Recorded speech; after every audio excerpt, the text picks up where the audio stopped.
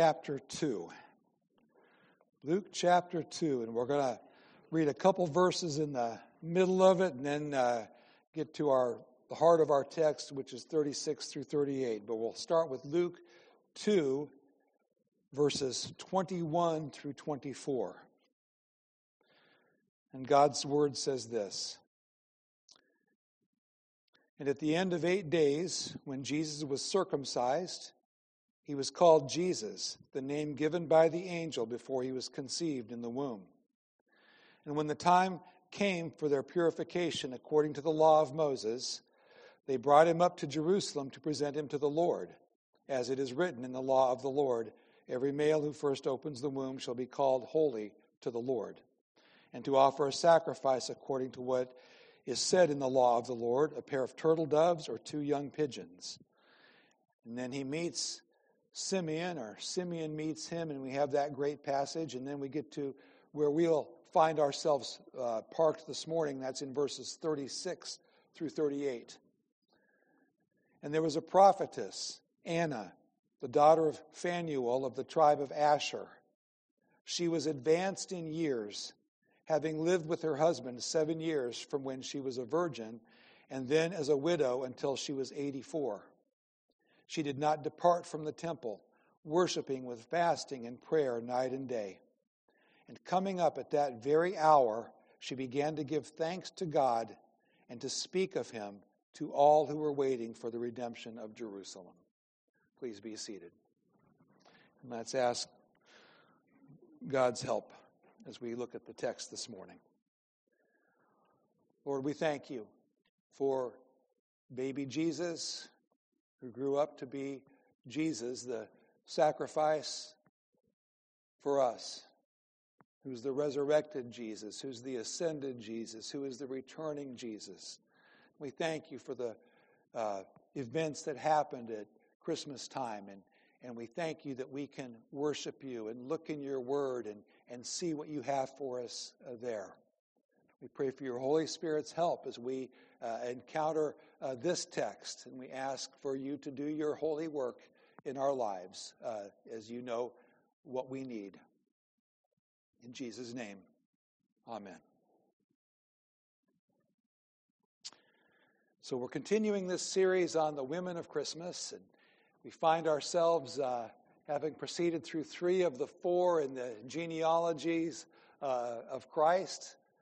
We've looked at Elizabeth and Mary, and now we find ourselves with Anna.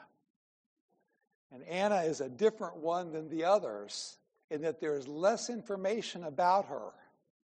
And yet here she is. You think, just some old church lady, just some old woman hanging around the church. When I was a kid, they were a dime a dozen.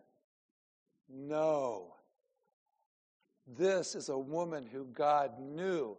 This is a wonderful woman. There is so much for us to learn from her life as we look and see what we have of her. God, when he was inspiring and breathing out his word, found her worthy to be talked about. Sometimes we see her as kind of an addition to Simeon. Sometimes we're preaching through maybe the text at Christmas, and we feel like we need to put this part in, and so we talk about Simeon, and then Anna's the final point. Oh, there was this woman named Anna, and here she is too.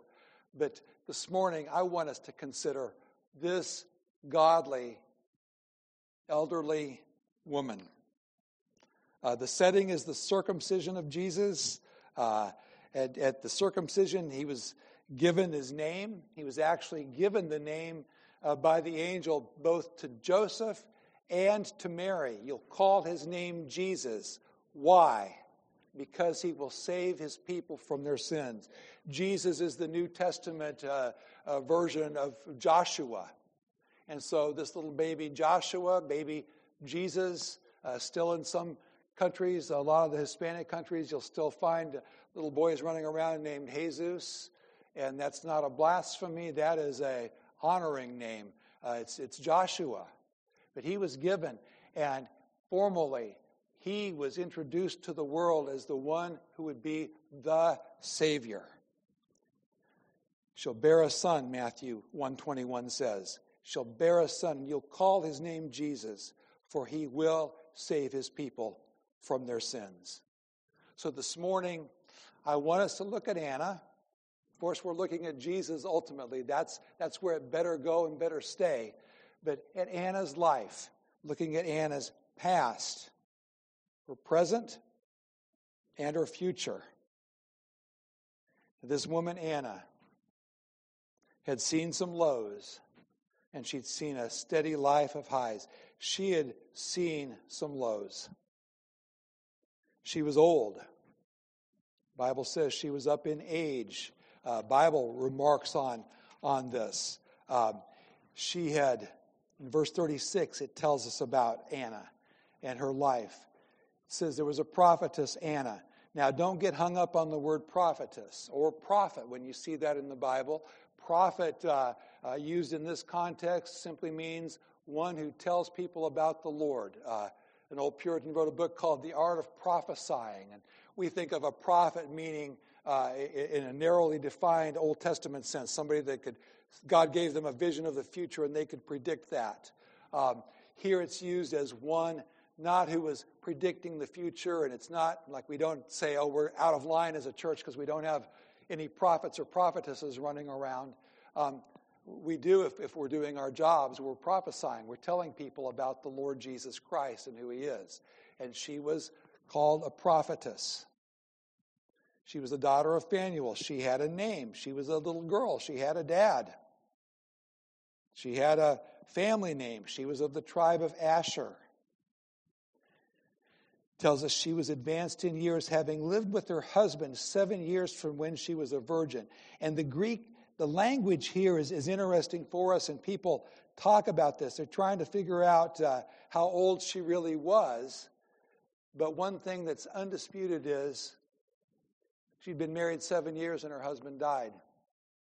And that was tragic. In that day and age, family was your social network. Family was your social security. Family was identity in so many ways. And 7 years into the marriage, her husband's gone. And having walked with and talked to, having loved my little sister through time of losing her husband a month ago, and here comes Thanksgiving. Then yesterday's her birthday, first one in however many years without her husband. Here's Christmas, here's New Year, here's all of these things, and it's devastating. And 7 years into the marriage, they got married young in those days. He was quite likely not an old man, might have been older than she was, but you would think that 7 years in, it's probably some kind of a tragic, accidental, sudden death that she was hit with. We have our pain, don't we? We have our suddenness.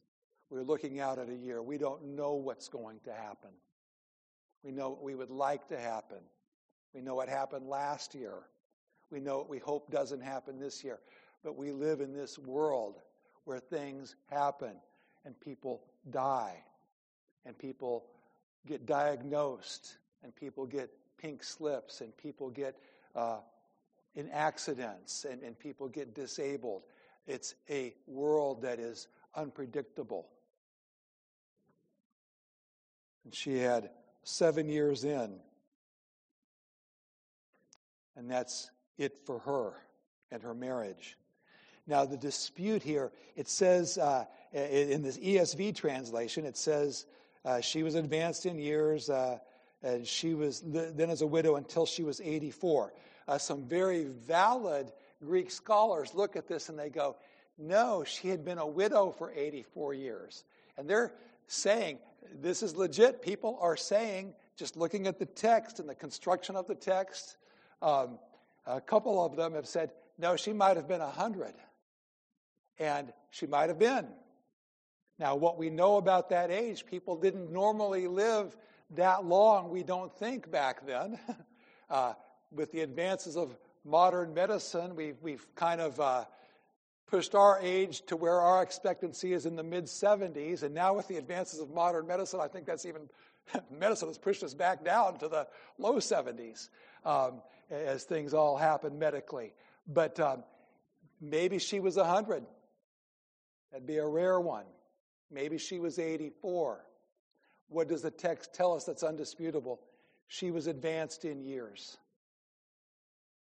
And what do people do sometimes when we get advanced in years? We reminisce. We think our glory days are behind us. We feel like we're just in somebody's way. Think about dealing.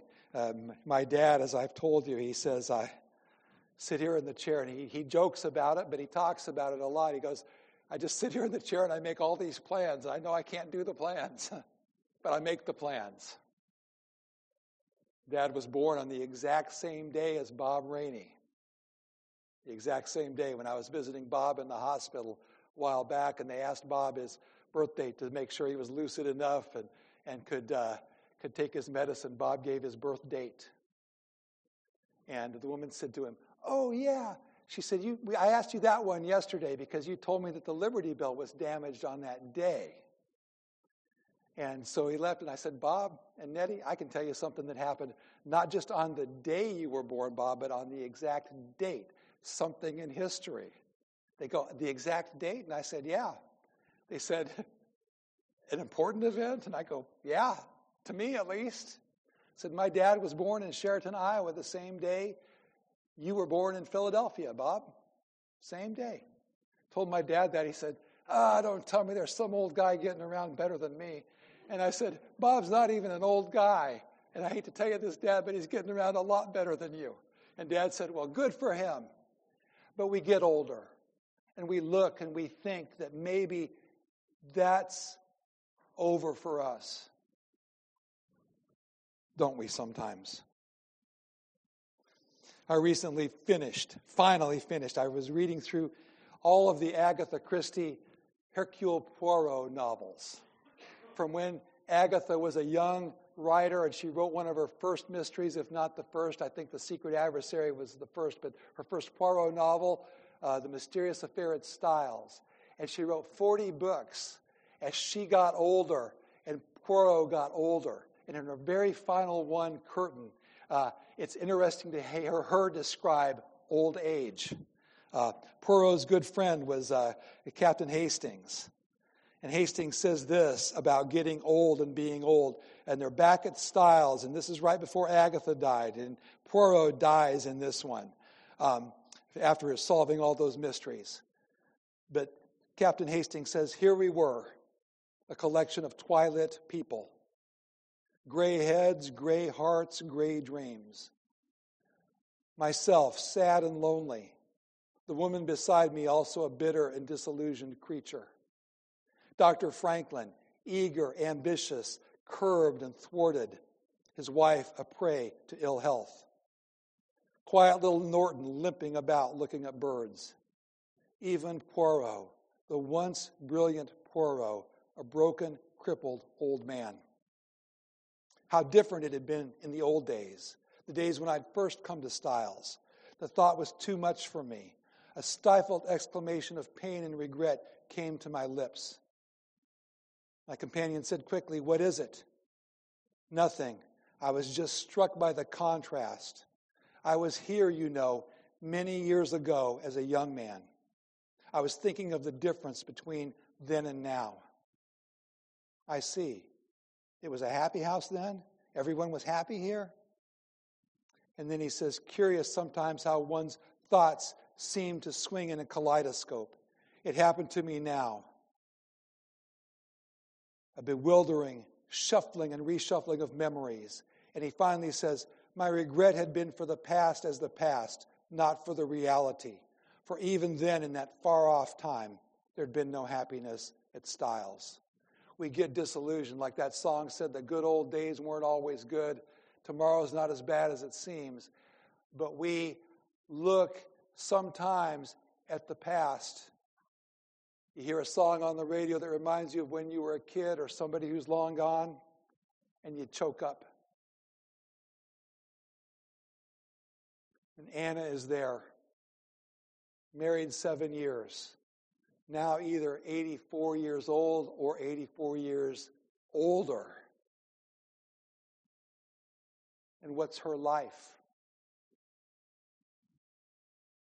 How do we deal with the memories and the regrets and the getting older? Country band called Sugarland had a song called The Very Last Country Song, where the woman says, "Today's my birthday and all I want is to dig through this big box of pictures in my kitchen till the daylight's gone. This one here is my mama with the long brown hair. I'm 40 years older today than she was in that picture there. These are all my babies. Lord knows how we survived. First one was hard and the last was unplanned. What a big surprise." That's him with his daddy's eyes. And she goes on to look back at her life and look through this box of pictures, and she says this, "But if life stayed as it was, and lovers never fell out of love, if memories didn't last so long, if nobody did nobody wrong," it's a country song, remember, "if we knew what we had before it was gone, if every road led back home," this would be the very last country song. And people are looking, and we think back, and there's a message I'm going to say it again and again. Your life is not over when you hit a certain age. Your value to God does not end until God, I guess it never ends, because God calls you home. Your value on earth does not end until God says it's over on earth, and then you continue to be important and valuable as one person who God saved, who's worshiping Him in heaven. But you think of Anna, people constantly going to the temple, constantly going there where the sacrifices are being given, where everything is pointing to the Savior. And here's this old woman, maybe not even seen except as part of the furniture. "Come on, kids, hurry up, get in here, get in and get out." Weaving around, and here she is. Her past and now her present. But what was going on in her present?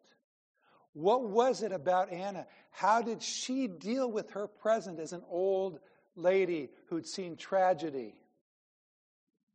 Look at verse 37. "Then as a widow until she was 84, says our translation, she did not depart from the temple, worshiping with fasting and prayer night and day." And she said, "I'm going to do what I was made to do." What's the chief end of man? What's the chief end of Anna? Glorify God, enjoy Him forever. And she came to the church, didn't depart from the temple. People say, does that mean that she had a little room there? Was this temple, did it have a place? Or was it just that whenever the temple was there, she went from her home, wherever that was, and was just there, like she was always there at church? She found solace where God was publicly worshiped. Where God was worshiped, that's where she went. What is she going to do the next day? She's going to go where people are worshiping God, and she's going to worship God too. Psalm 122, verse 1, "I was glad when they said to me, 'Let us go to the house of the Lord.'"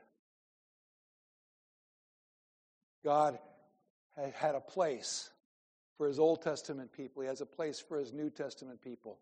And there is something beautiful and wonderful about going to church when it's time to go to church and getting together with God's people and worshiping the Lord together. We're going to get to the individual worship in a moment.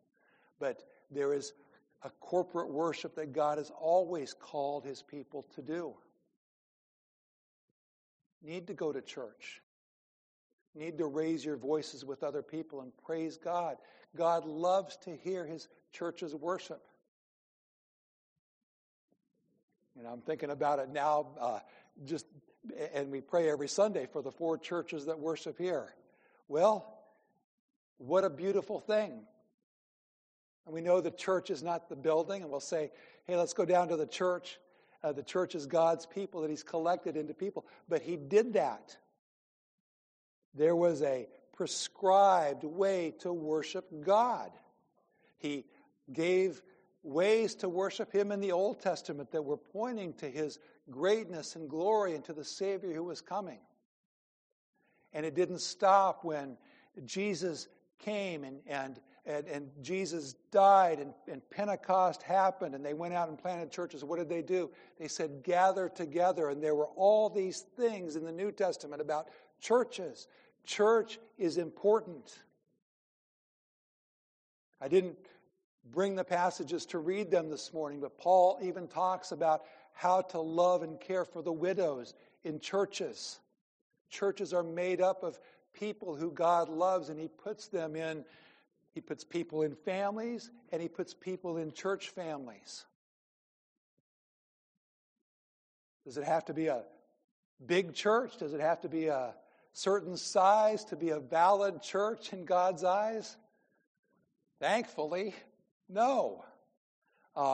It's not talking about churches, but it's talking about solving disputes, and the church enters into Matthew 18, where it talks about if you have a dispute and you go to the people of the church, if they don't hear you, but that whole verse that we sometimes just pull out and quote, and good that we do, wherever two or more are gathered in my name, there I am in the midst of them.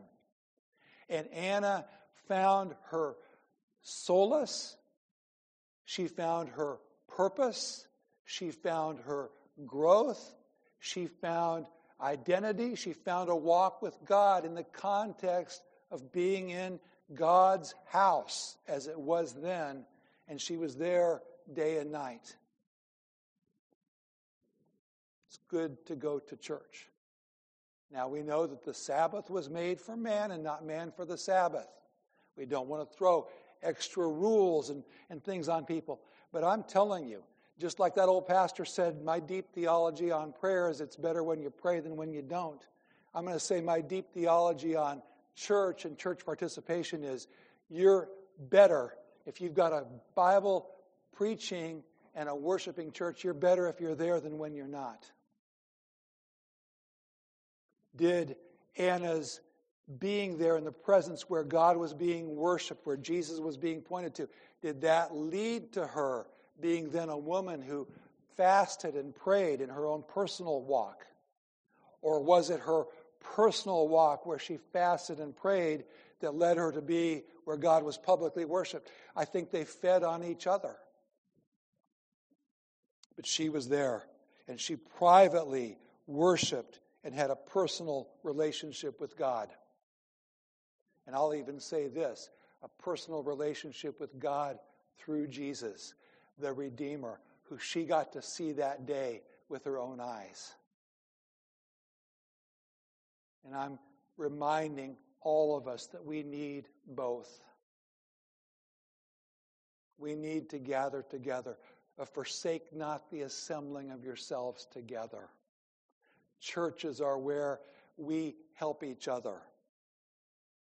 If my faith is wavering and I'm lacking, it's in the context of a church when I see old Fred over here or Wilma over there, or everybody worshiping God, and it's like, yes, that reminds me, God's at work. It's not just me taking my own spiritual temperature every hour and charting it in some book, doing my thing, but realizing God's got his people and he's gathering his people. It's good for us to gather in worship. Forsake not the assembling of yourselves together. And there are times when providentially we're sick and we can't come. There are times God allows our ox to fall in the ditch, like the Old Testament says. And if your ox is in the ditch, do the work and get your ox out of the ditch. That's your livelihood. But be in church. Elders have kind of automatically done this. We didn't actually do it in our meeting this year, but you know, the elders of a church call the time of a church. We say we're going to have a public worship service. We'll make it easy on people. We'll do what the Bible says. It'll be on a Sunday. And to really make it easy, we'll make it the same time every Sunday. So you can know at 9 o'clock, if you're a member of the church, Here's worship service. Here's public worship service that you can come to. You can get your year calendar for 2024, and you can just put that in. And if you're writing it, you can write it in. Or you can get in your computer calendar, and you can push it. And if it says continuous, you can hit that little button. Public worship. Anna was in the temple. We're in our churches worshiping God. And we're praying. And we're fasting. And we have a personal walk with Jesus. Our church attendance does not make us right with God. It aids us as we worship God. And our personal walk with God then is attended to. It's the New Year. This is my New Year's sermon. I just want to remind and challenge and ask and say, think about as you look at it. Most of us are so cynical these days, we don't even set New Year's resolutions. Well, maybe with a new calendar, a new page, a new day and all that, maybe if you don't, make an exception for this one. Read your Bibles. Set aside time and a commitment to pray. There's so many good tools out there. It's different for everybody, and I'm not saying you have to do it the way Billy Graham did it or the way that Tim Keller or some of these guys do. Somebody's plan is one thing. If either of those men read their Bible and prayed, then imitate that.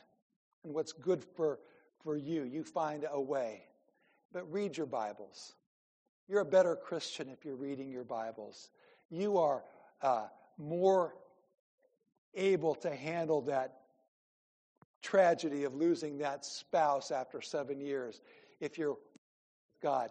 God will never abandon you, and He's always there if you're a Christian. But you, in your walk with God, there is a salvation that we've been given. And there is a way that God is happy when His children live it. That's not work salvation. You can't make Him love you anymore if you fail in your Bible reading plan than He does now. Jesus died on the cross for your sins if you're a Christian. You've been forgiven. But boy, there is a way to know your Savior. And I'm just saying, as a new year, there's some good stuff. There's some good ways to aid you. And you get into a habit of discipline, and then that habit of reading your scriptures helps you. You're better off when you read your Bible and pray than when you don't.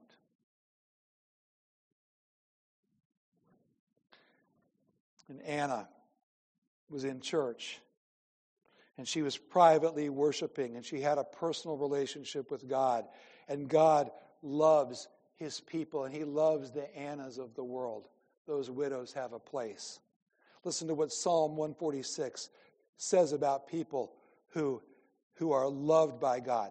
146 verses 5 through 9.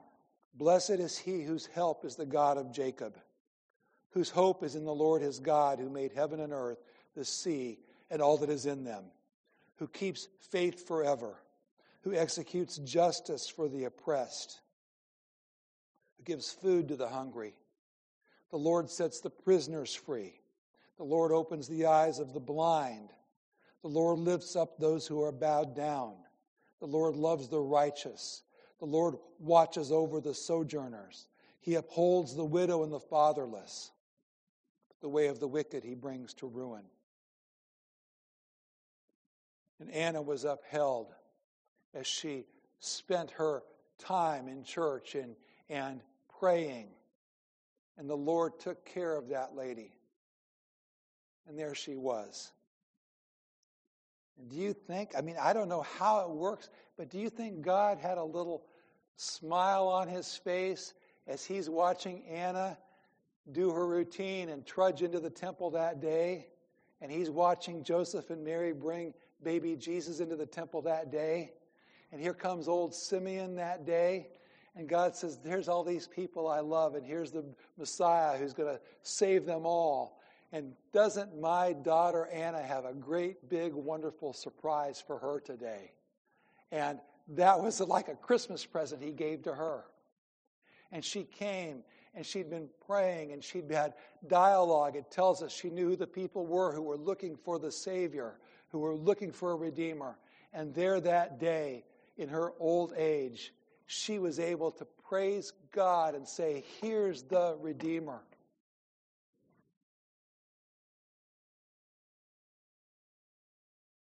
God gave her that job to do. She was 83 years old. You could say, Anna, what was your worst day? And she might point back to the day her husband died.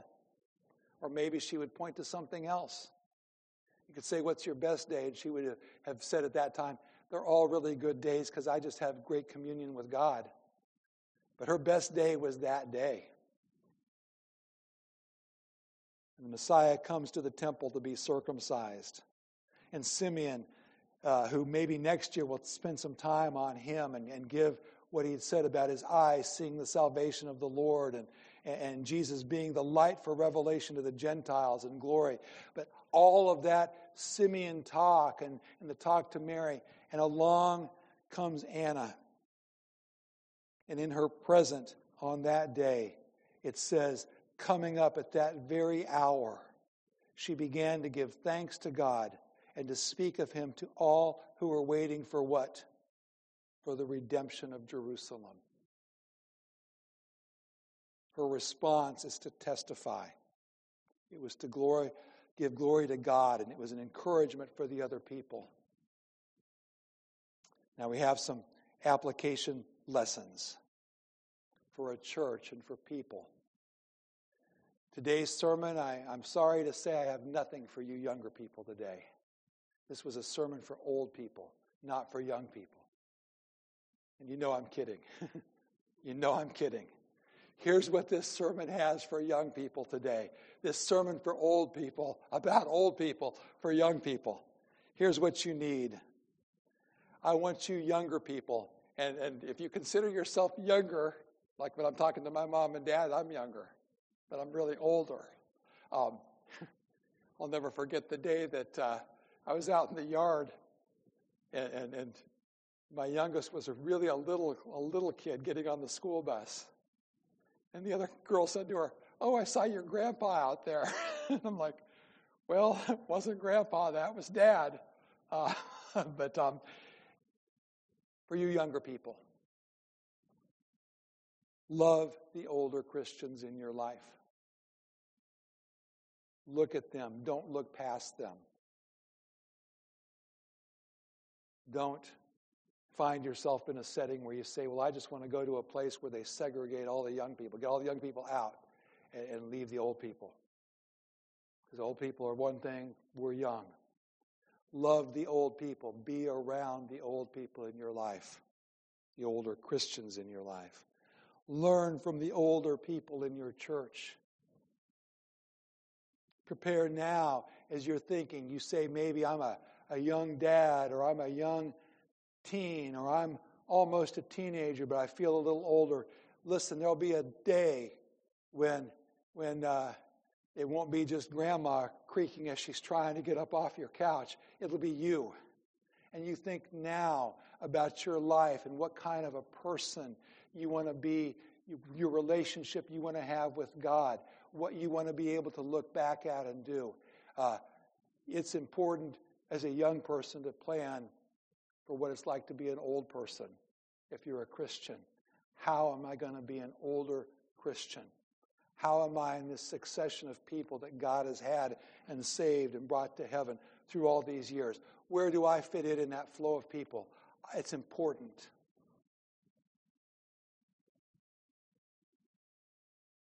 Expose your children. If you're a parent with younger children, expose your children to older people who are living their Christian faith. Let them see the models of people. Let them see what Christians are like. Those of you who are Christians in middle age, well, we had that this week in our Martin Lloyd-Jones study of spiritual depression. The chapter was on don't be weary in well-doing. And he said, as he's talking to that pulpit there in London, and he's saying, you middle-aged people, this is tough because you younger people, you've still got the idealism. You older people can look back and see what God has done. But boy, it's easy to be weary in well-doing when you're in the middle of your life and you're saying, where's all this going? And I'm so swamped. And he reminded us in good ways and reminded us of the rest of the verse when Jesus said, don't be weary in well-doing, for in due time you shall reap if you faint not. But I do have something to say for you older people, us older people. For those of us who look like the glory days are behind us. We were talking yesterday, serious conversation about what it's like to fall off the second rung of a ladder and how we're old and we don't bounce back from that as we used to. Kids would hear us and football players would laugh at us because when we were young, we could take a lick and keep on ticking. And now we're old. And I would just say for those of you who are in later years, embrace it. Don't work so hard to deny it. Embrace the place where God has you. You've earned those gray hairs. You've earned those scars on your face. You've earned those spiritual gray hairs and those spiritual scars on your face. Act your age. God's got a slot for you in his kingdom as he uses you to grow people. Debated on whether to talk about this or not, but boy, this was Walmart a couple of months ago. And there was a woman who was my age, but Grandma would have said she was just acting like a teeny bopper. And I was in the aisle, and she was in the aisle, and I think she wanted me to hear her sing along with the words of whatever song was out. She was cool. Looked like she'd squeezed into her 10-year-old granddaughter's leotards, and they about 3/4 of the way squeezed into them, and they were a little too tight on her. And she was just like, but you looked at her, and she was my age. And it was like, no, lady, act your age. Dress your age. Our culture doesn't need you to try to imitate them. They need you as a role model to imitate and be gracious. First, I was slightly disgusted. So I thought she was trying to impress me as she sang these songs, and it almost seemed like she was following me every aisle I looked. There she was. Then I went home and I felt sad for her, and I prayed for her. And we need to say, listen, you are a certain age, act your age. God loves his senior citizens. He loves his older people, his saints, and he's got a job for you to do. He's got a job for you to do in his church.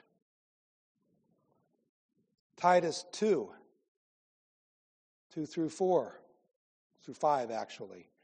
Older men are to be sober-minded, dignified, self-controlled, sound in faith, in love, and steadfastness. Older women likewise are to be reverent in behavior, not slanderers or slaves to much wine. They are to teach what is good and so train the young women to love their husbands and children, to be self-controlled, pure, working at home and submissive to their own husbands, that the word of God may not be reviled.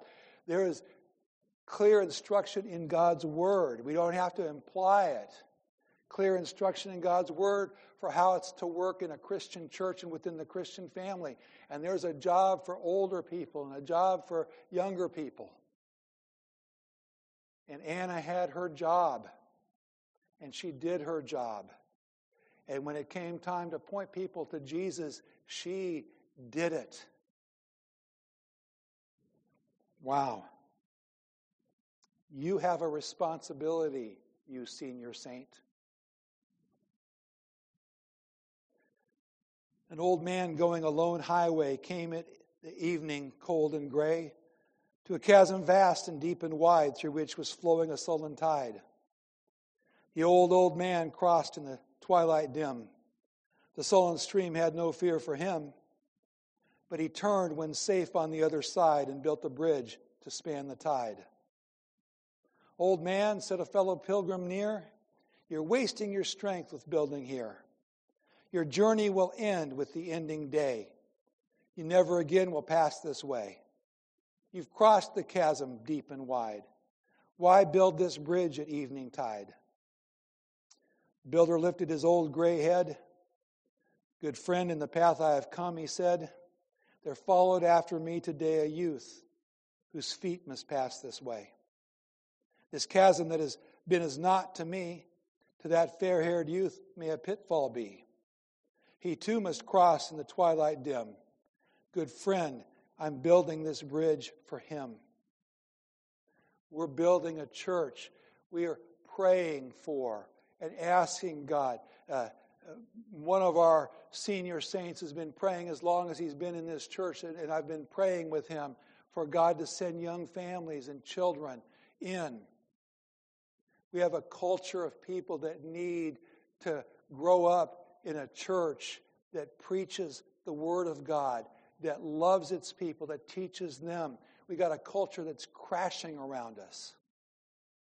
And we need a church, and we need people in our church to pray for and to take an interest in handing that spiritual torch to our younger people.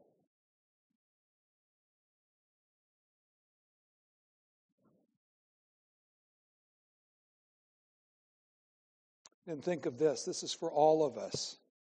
Just a couple more applications to the text, then we go to the table. Consider how God is the God of His temple. Think of what was going on that day. Here's baby Jesus. He's the one. All these sacrifices are pointing to Him. 30 years later, He begins His ministry. 3 years after that, He dies on the cross for His people. And the veil is torn in two, and it's all gone.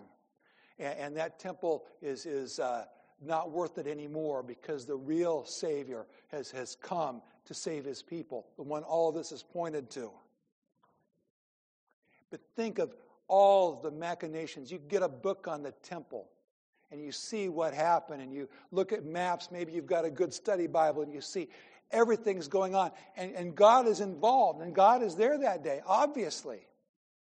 Can't say, well, God, it was just a false thing, and God was there with Simeon, God was there with Anna, God was there with Jesus, God was there that day, God's involved. And you think of the grandioseness and the bigness of the temple.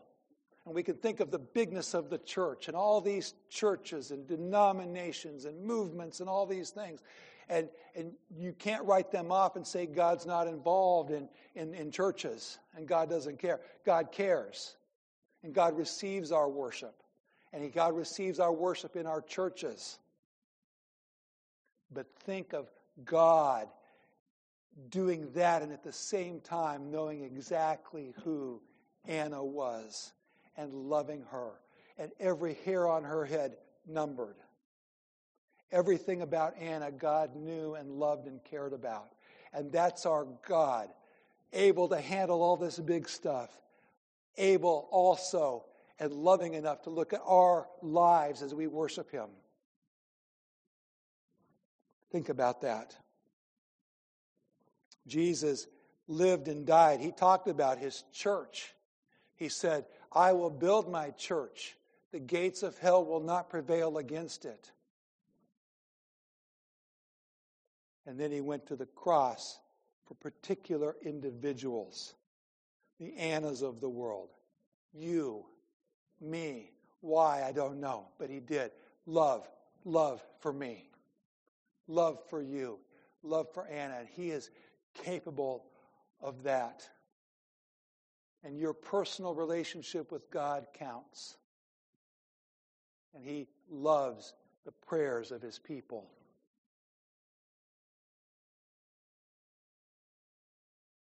So I'm asking us just as a what to do, if there's something to do, approach 2024 with a Anna mindset. Come what may, get to church. Come what may, pray.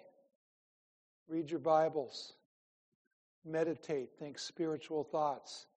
Say, I know when I die and get to heaven because I'm saved, I know I'll be so close to God. But if I live through calendar year 2024, I'd like this to be a breakthrough year where I'm closer to God now at the end of this year than I was at the end of 2023. And I'll remind us all of what we need to know. It's the direction, if not the perfection.